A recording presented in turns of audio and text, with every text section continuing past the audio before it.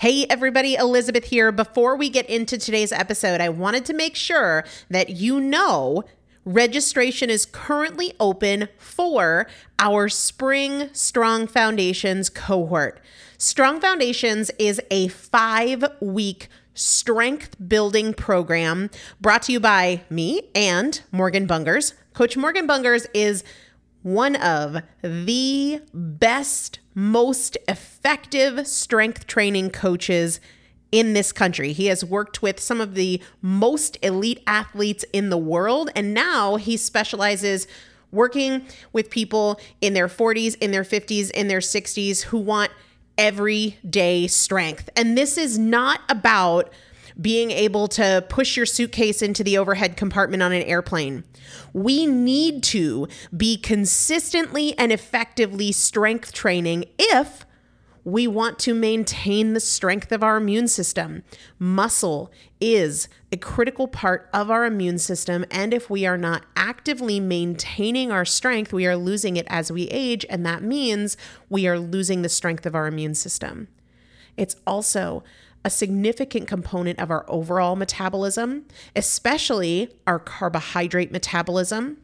Muscle mass plays a huge role in energy, in mood, mental health, bone health, so many different things. This is just not optional, but a lot of us don't do it because we aren't sure what to do. We aren't sure what not to do. We aren't sure if we're moving well. We don't know how to accommodate for our physical limitations or our current level of fitness, and that is why you need a coach, and you'd be hard-pressed to find one better than Morgan Bungers. Now, here's the thing about fitness programs.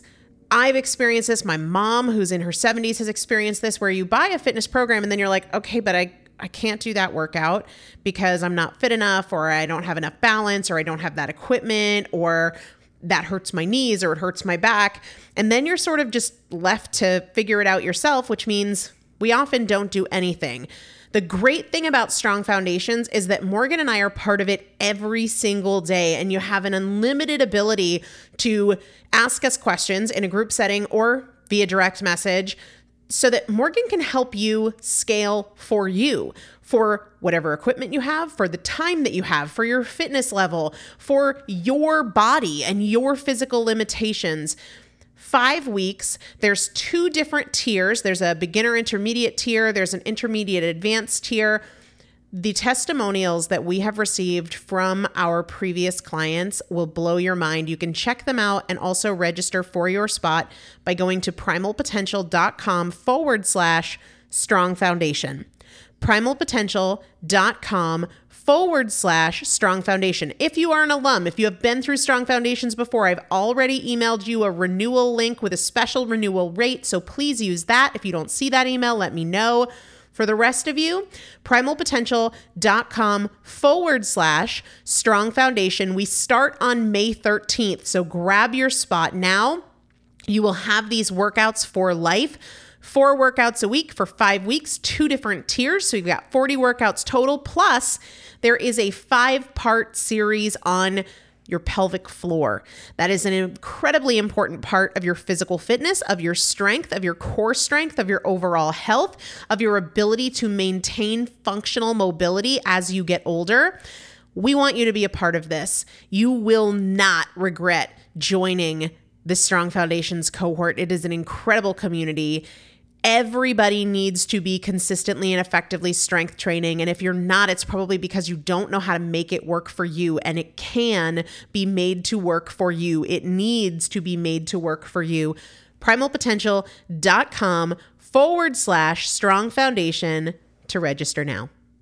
Let's get into the episode. This is Primal Potential, and I am your host, Elizabeth Benton. Through education, motivation, and implementation, we will bridge the gap between knowing and doing so we can master fat loss naturally and help you reach your highest potential. Let's get started. Hello, everybody. Welcome back to the Primal Potential Podcast. I am Elizabeth Benton. Today's going to be a fun episode. A few days ago, I posted on both Facebook and Instagram an invitation for you guys to ask me anything. And I got a ton of great questions about motivation, body image, my aspirations for primal potential, the tiny house I'm building, vegan fat loss breakfast options, menopause parenting, you name it, you asked it. And today we are going through those questions. I have hit record. I'm going to keep an eye on the clock, answer questions for the next 40 minutes, and then whatever I don't get to will be the next episode with the remainder of the questions. I love this. I love answering your questions because I know you have them, right? There are questions, concerns, things you're struggling with. So if you have a question and you have not yet asked or I haven't answered it, go ahead and comment in the show notes over on primalpotential.com. And I'll keep adding in these episodes every few weeks or so. But I am going to take the next 40 minutes to answer the questions that have come in thus far. Whatever I don't get to, I will get to. It will be the next episode. Let's dive in. The first question might be one of my favorites, or at least one of the ones I am most passionate about. It says, how do you plan to teach health and fitness to your child in a way that is emotionally supportive, but also pushes them to understand and respect the science of how our body works? I think it can be a fine line, especially if you've had a tough time with this as a kid.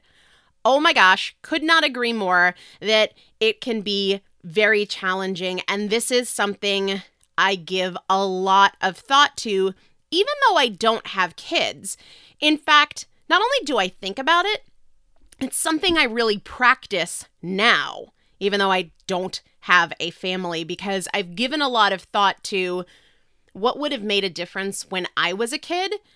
I struggled a lot. I've had my mom on the show. I've had my sister on the show talking about a lot of the things my mom did with good intentions, but really, really awful and downright damaging execution because she didn't know better, because there wasn't information and there weren't really people talking about it.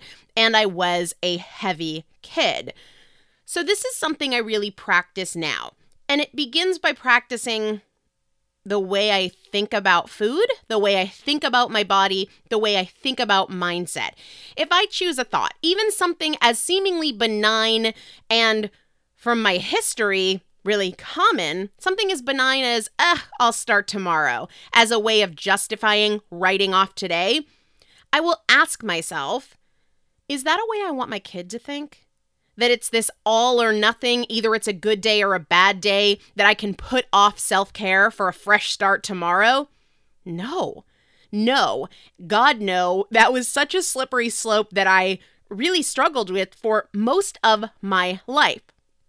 So I'm aware of that the way I think about food, about my body, about my health is very much the way they probably will too.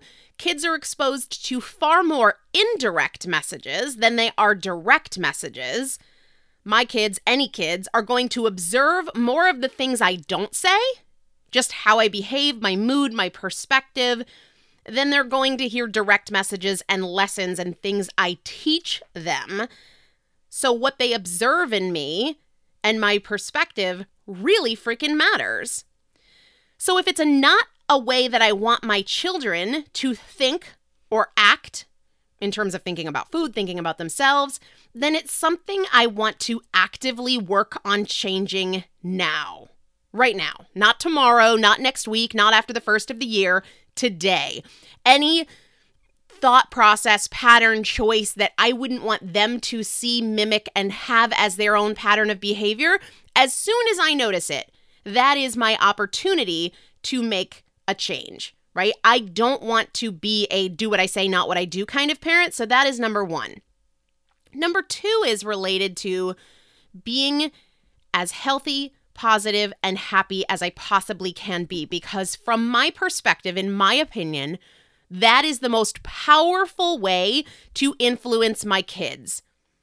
So for now and for then, am I making choices, thinking, acting, choosing, living in a way that sets me up to be as healthy, positive, and happy as I can be? For example, if I am eating salmon and Brussels sprouts, it's because it's delicious and I want to, and it's what I choose, and it makes me feel amazing, as opposed to, I'd rather have pizza, right? In every choice, in every perspective, I want to be happy, healthy, positive, period. Similarly, though, if I'm eating pizza, it's because I want to and it's delicious and I'm savoring it, not, oh my gosh, I'm such a pig, I'm going to have to work this off tomorrow, or I'll be better tomorrow. No, I am there fully enjoying what I am doing with full ownership and a good attitude. I'm not a victim of my choices. I'm not a victim of self-care. It's not a burden. It's a choice. And it's a choice not to fit into a certain size jeans, but to be healthy and energetic and positive and happy and empowered. Number one for me, in terms of the example I want to set, is confidence. And that is something that I can't just decide that, when my kids are old enough to know what I'm talking about, that's when it matters. It matters now. It matters today, before I have kids, because it matters tremendously for my own life. Never mind for the example I want to set for kids I don't have yet. I ask myself regularly how I'm going to be a confident woman today, what those choices look like, what that attitude looks like. That's work I'm doing now, and I will continue to do for the rest of my life because I want to be confident. It sucks to lack confidence, and because also I want my kids to be confident. A lot of my own food struggles as a kid that I carried on into my teenage years, my young adult years, my adulthood, even now, a lot of them came from the fact that I did not feel good enough and I lacked confidence and I was hiding, desperate to change myself and to be different. And I think that self-love and self-care really require confidence. So I practice this every single day. Do I nail it every single day? Good God, no. But I practice confidence every day, not just with food choices. For example, when I go into the gym, I practice being confident with whatever the workout is. I practice not responding by telling myself, oh my God, this is hard, I can't, I don't want to. I practice saying, here we go, gonna give it my best, right? We always do high fives or fist bumps with people in the workout before we get started, before they start the clock. Every single time, I don't say good luck, I say, have fun. Lots of people don't say anything, or maybe they have a look of like, oh my God, we're going to die. But to me, confidence is, I'm doing this to have a great time, and I'm going to show up and give my best effort, whether I crush the workout, whether I come in last, whether I'm using the heaviest weights in the class, or I'm one of the slower people in class. It doesn't matter.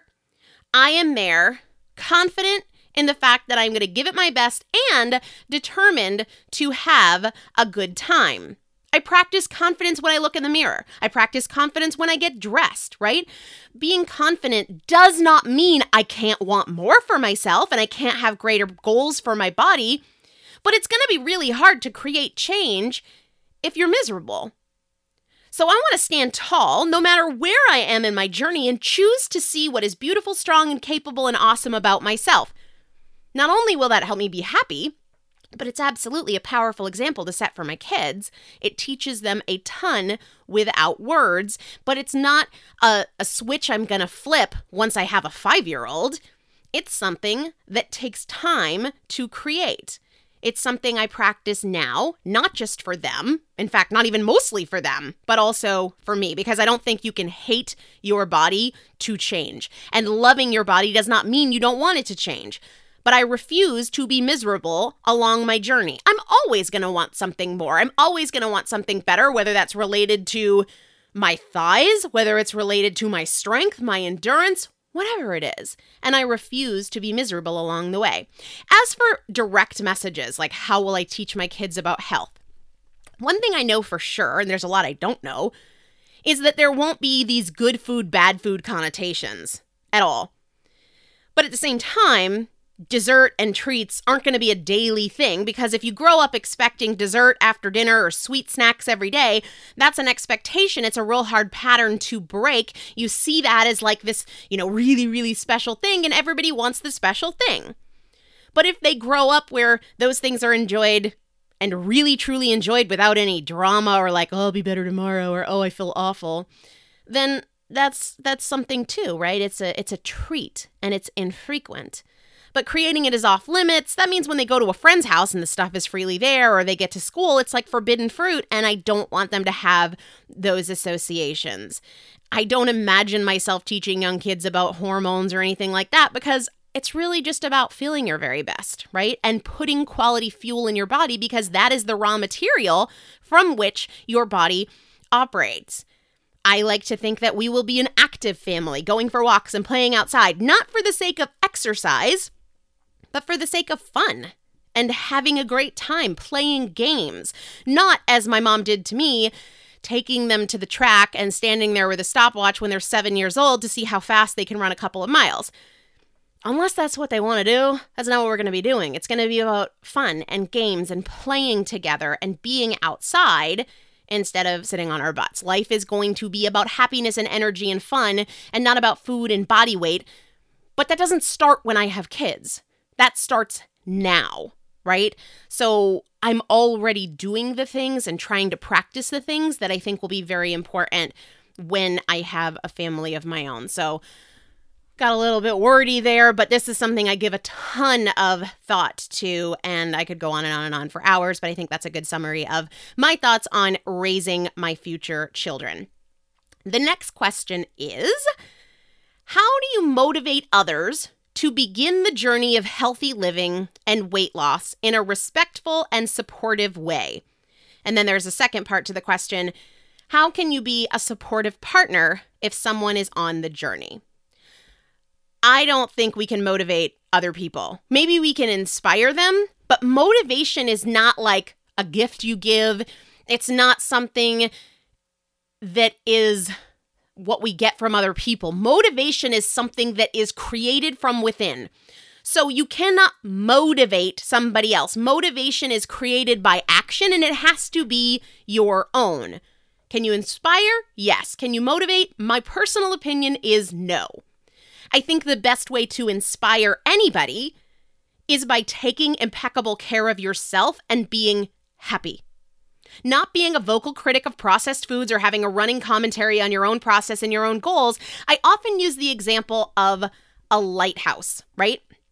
If you think about a lighthouse, it saves a lot of people. But a lighthouse doesn't swim out into the water, grab the boats, drag them in. A lighthouse saves people by being a strong, steady light that others are drawn to, right? So when I think about my best ability to move others to have their own desire to create action, I think about that example of the lighthouse. Strong, steady, bright light that others are drawn to. That means I have a lot of work to do, always. Not just to be fit and strong and healthy and energetic, but a strong, bright light that others are drawn to. And I think we can all define that differently, and we should. But it's not about teaching people the facts of nutrition. Look, there's a ton of information. Information is not motivation. Information is not inspiration. So spouting out, did you know that when you eat that, this is what happens in your body? I think it comes across more as holier than thou, critical, judgmental, whatever, out of your own business in somebody else's.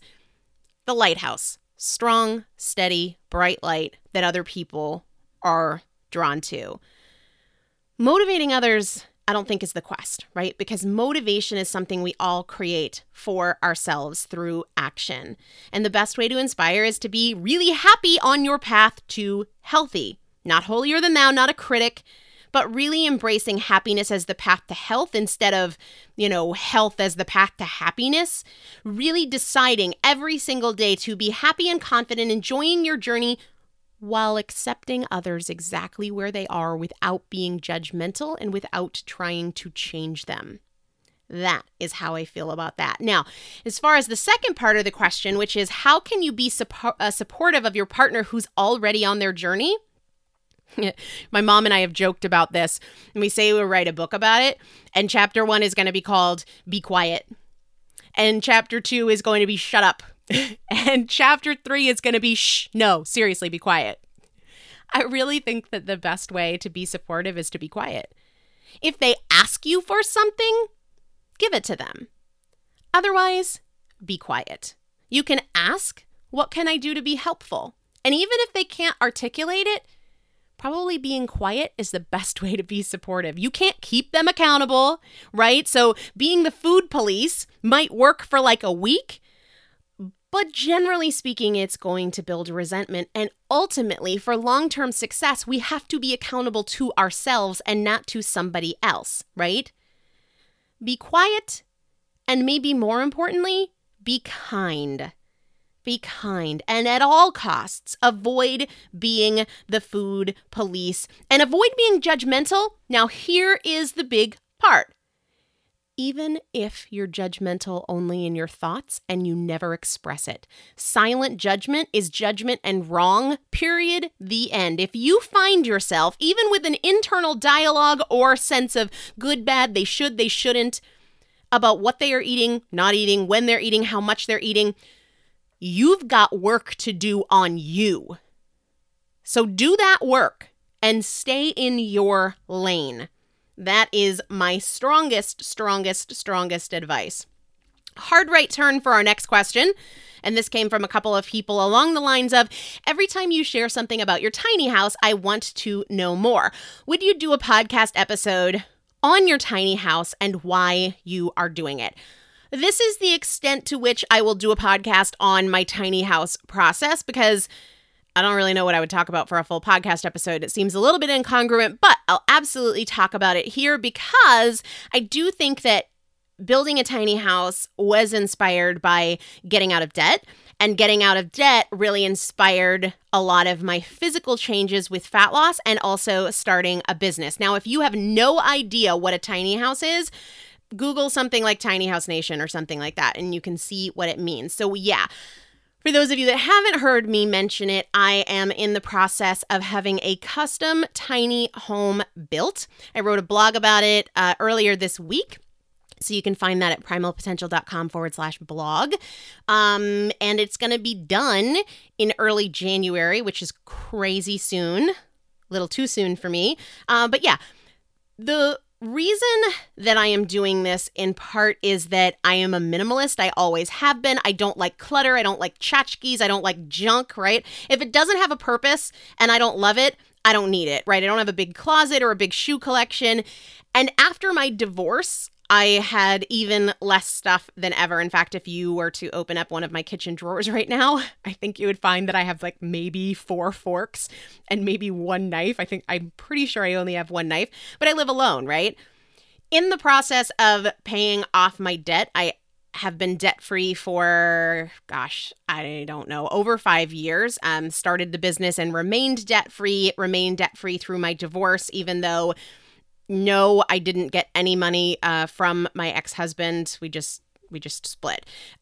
So in that process of paying off my debt, I paid off about $130,000 worth of debt and have stayed debt-free since then. Then starting a business, losing a ton of weight, getting a divorce, all of that really reinforced for me that things, physical possessions bring me very little pleasure. And I will admit that there is a very short rush of like, ooh, something new when you buy something, but that high is almost never there after a few hours, or certainly not more than a few weeks. So I have decided for myself, I want fewer things and more experiences. I want fewer bills, fewer monthly expenses, and I want to feel free to experience as much of life and travel and have real true experiences as opposed to more stuff. So for me personally, going tiny is part of that realization because I won't have a rental payment or a mortgage payment. I am paying cash for my tiny house, and I've been renting for a couple years now. I pay an absurd amount of money for a relatively small place, so I'll have fewer expenses. That's going to allow me to be mobile too. Now, I will not be able to move this particular tiny house myself behind my car due to its size. I wanted it to be a little bit bigger, but I can hire a trucking company to move it for me if I decide to relocate and live on the beaches of Hawaii, which is always an option in my mind. So really quickly, just to answer some of the questions in like rapid fire form about the tiny house, am I worried about living in such a small space? A little bit because it's so new, but not really. Because if I think about the rooms I live out of in my current apartment, I use very few of them. Like I'm kind of in the same couple of places over and over and over, and I don't really use the other spaces. And more importantly, if I hate it, if I hate the tiny house, I can sell it or I can rent it. So it doesn't feel like a huge risk. Somebody asked, what are you most excited about with your tiny house? I would say that I am having this custom Murphy bed built. So when it's not extended out into the bed, when it's folded up, it's going to be a super cool desk. So I'm really pumped about that. And I'm really excited about the kitchen because, of course, I was able to pick out everything myself from the cabinets to the appliances. It's going to have a great big copper farmhouse sink. So that'll be really fun. How big is it? It will be bigger than an average tiny house. It'll be 30 feet long, 10 feet wide, and it'll have a main floor master bedroom as well as 2 sleeping lofts. So I'll really be able to sleep 2, 4, 6, like 8 people if you include the couch and the living room. Will you have a composting toilet? No. Regular toilet like a regular house. Where will you put it? Are you buying land or renting land? I should have an answer for that at this point, and I don't yet, because it's going to be done very soon, but I don't know. Will you be featured on a television show about tiny homes? Oh my God, no. That is so not my style. I am just doing this for me. All right, moving away from the tiny house topic, the next question is more about fat loss and maintenance. More specifically, it says, there's no excitement in maintenance. Is that why I struggle more now than when I was losing? All right. If your perspective is that there is no excitement in maintenance, I'm not surprised at all that you're struggling. Excitement is something you create. It's not something that comes with a particular phase. It is a result of a perspective. Most importantly, when I read this comment, there's no excitement in maintenance. Food is more than fat loss, and life is about more than your weight. So if you look at food as only about weight loss or weight gain or maintaining your weight, or if your happiness is really predicated on your weight and your food choices, then you're going to be bored and or upset, unhappy most of the time.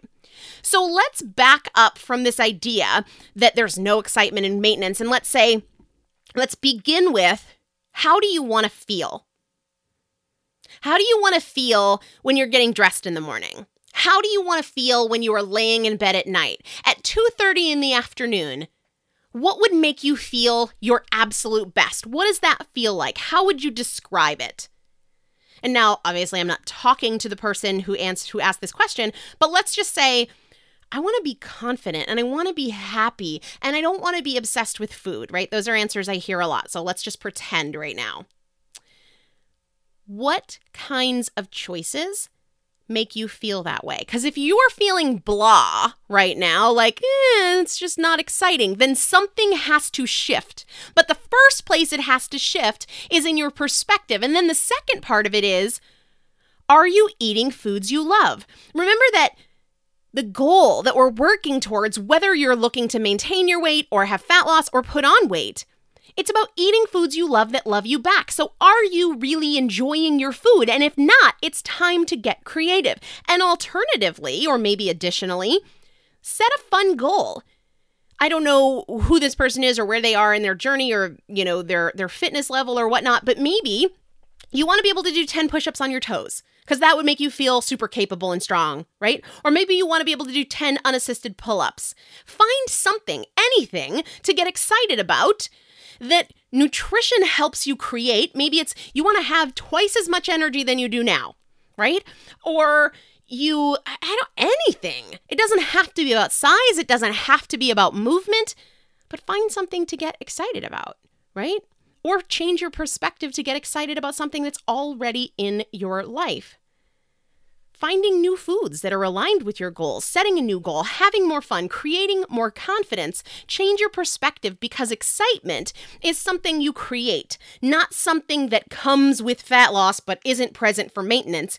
Get excited. Get excited. Find a way to get excited about where you are or where you want to go, and it doesn't have to be about the size of your body, because life, fitness, health, energy, confidence, it's about so much more than body weight. Okay, the next question is a more tactical one. Vegan suggestions, please, for breakfast. I don't eat pork or eggs. What other options do I have for a good fat loss breakfast? So my answer here will work for vegetarians and for vegans. You have so many options. Anything related to coconut, avocado, chia seeds, they will become your new best friends. Plant-based protein powders that have very low sugar, low carbs, cauliflower. You can do so much with these things. And the reason I throw cauliflower in there is because it is so versatile. And I'll give you a couple of examples of what I mean by that. I have made some really awesome breakfast shakes with just coconut, cacao powder, which is like unsweetened cocoa, and a little stevia. And when I say coconut, I'm talking about like coconut milk in a can, or even coconut cream in a can. You could add vegan protein powder to that, right? You'll have to get a little bit creative if you want to include protein in your breakfast. But remember, you don't have to include protein in your breakfast. You can get plenty of protein at lunch and dinner if it's easier to incorporate protein into those meals. And certainly for a vegan it is, because you have more flexibility with carbohydrates at dinner when your goal is fat loss. And when it comes to like smoothies and stuff, I routinely add frozen cauliflower to my smoothies instead of ice. You could also do chia seed pudding. There are tons of recipes online for chia seed puddings. Just minimize or eliminate added sugars and fruit when fat loss is your goal. I just saw a recipe that I have to try for cauliflower oatmeal, right? So it's called oatmeal because it's like no oats, but it's an oatmeal type breakfast using cauliflower instead of oats. And it came from the back of the book, The Ketogenic Bible. And I don't have the author's permission to share the recipe, so I'm not going to do that because they put a lot of time and effort into their books and they are not free. So if you are looking for something like that, I'm sure Google probably has some options too. Or if you're interested in keto styles of eating, I highly recommend the book, The Ketogenic Bible. Anyway, it's very science-based, but when I saw that recipe, I folded the corner and was like, I am trying that one for sure. Just a plain avocado is a great option with some salt. That always makes me happy. Or doing an avocado style pudding or mousse with a little bit of cacao and stevia. Awesome option there with healthy fats. Or you could do bulletproof coffee, leave out the butter, and do either MCT oil or coconut butter. I just wrote a blog today, in fact. Well, not the day this podcast airs, but I recently wrote a blog that you can find on primalpotential.com/blog with a fall coffee recipe that is a legit breakfast option. I just took coffee, blended it with coconut butter, cacao, and stevia. And of course, don't forget that fasting is always an option for some people for that first meal of the day. And I know this specific question was about veganism, but I know I also have a lot of vegetarians listening. I have done an episode on Primal Vegetarians. It's Q&A 20. So if you go to primalpotential.com and you search Primal Vegetarian, or you just get back to Q&A 20, I used to not number the episodes the same way, which is why we're all screwy, but that is the scoop there. Q&A 20 is on vegetarianism. Next question. I was wondering if you had any thoughts on differentiating between what you want and what you should want. I've really been working on self-awareness and self-love without letting other people or other lives influence what I think is best for myself. But sometimes I struggle when making a decision or feeling confident in who I am when I'm trying to figure out if my thoughts are coming from me or from what I have ingrained in me of what others want. Okay, here's my thoughts on this. I am a very objective girl, meaning I think about things in terms of facts first. I've trained myself to be that way in terms of thinking about things in terms of emotion first. The very first thing I would do if I were in your shoes and feeling like I was blurring the lines between what I want for my life and what I think other people want for me is I would make a list of the things I think other people want for me. What am I telling myself that others think I should do or be or have or not do or not be or not have? Now, realistically, most of this is probably based on your assumptions. Surely there are some people that say you should do this, be this, have this, or not do this, etc., etc. But more often than not, these kinds of thoughts come from what we think others want for us. But write it out. Write out what you think are all of the things influenced by or dictated by other people. Then go through it and say, which one of these do I really want? And if you aren't sure, ask yourself, why do I want this? If you think, well, maybe I'm not sure, then go, well, why? What would this do for me? And how do I feel? Do I feel energized? Do I feel me? How do I feel when I think about having, doing, being, getting this thing?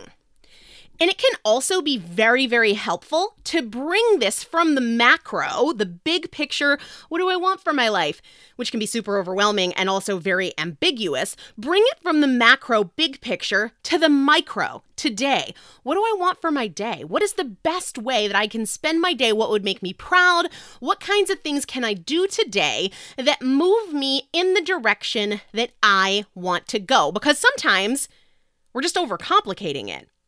And when you find yourself struggling with a decision, ask, what is it that I really want? Or, what would this choice do for me?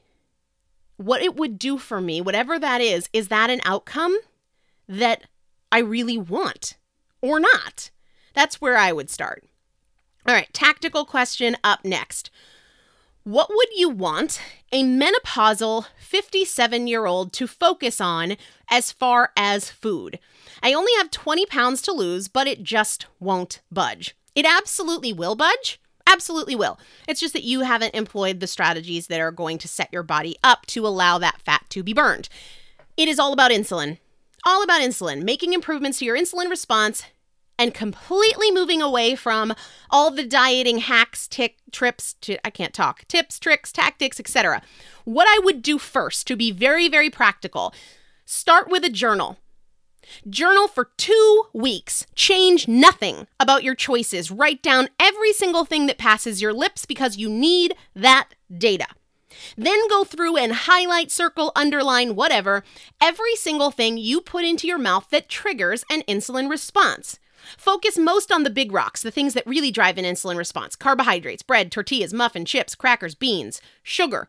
Sugar in drinks, in fruit, in candy, that mint you popped into your mouth, the syrup in your latte, dessert, alcohol, everything. Get super clear.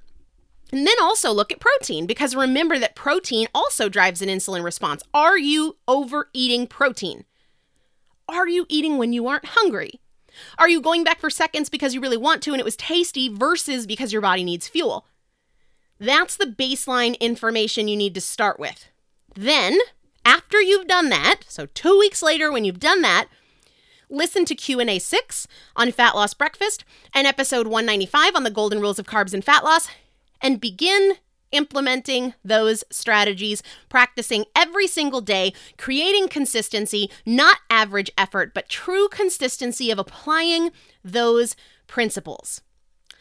Okay, I am actually going to break up this episode here, even though we're a few minutes before the 40-minute mark. And the reason I'm going to do that is because the next string of questions are about exercise, activity, movement, getting started, my fitness journey, the best way to break up movement in a given week when your goal is fat loss, etc. And I want to keep all of those questions together. So in the next episode, we will kick off with movement, activity, workout strategies, getting started from nothing in terms of not being active. But then we've got another whole bunch of questions related to schedules, and when your schedule is totally chaotic, when you've created success, but then find yourself falling back into old habits. We'll go into that. We'll talk about procrastination. We will talk about all sorts of different things, the scale, how you know if your weight loss goals are attainable or if you've really maxed out what your body is capable of doing in terms of change. We will dive into all of that stuff and some more personal questions about what I do for recovery, balance, stress reduction, etc. So stay tuned for those questions in our next episode. And as I said at the start, if you have a question that I didn't get to today and that you hadn't already sent, because those will be in the next episode, you haven't had a chance to ask me yet and you'd love to hear my 2 cents on, head over to the show notes on primalpotential.com and put your question in there. And I promise to do these kinds of episodes more so I can make sure I am getting to your questions. Have a great day, guys. A happy Halloween if you observe that, and I'll talk to you really soon.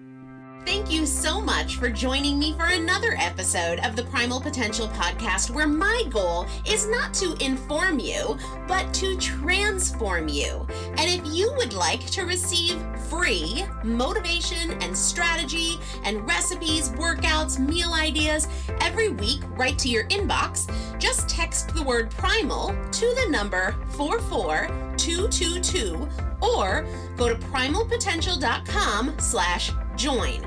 It's a great way to get the tools, the strategies, and the practical implementation assistance that you need to create your own transformation between podcast episodes. Just text the word primal to the number 44222 or go to primalpotential.com/join. See you there.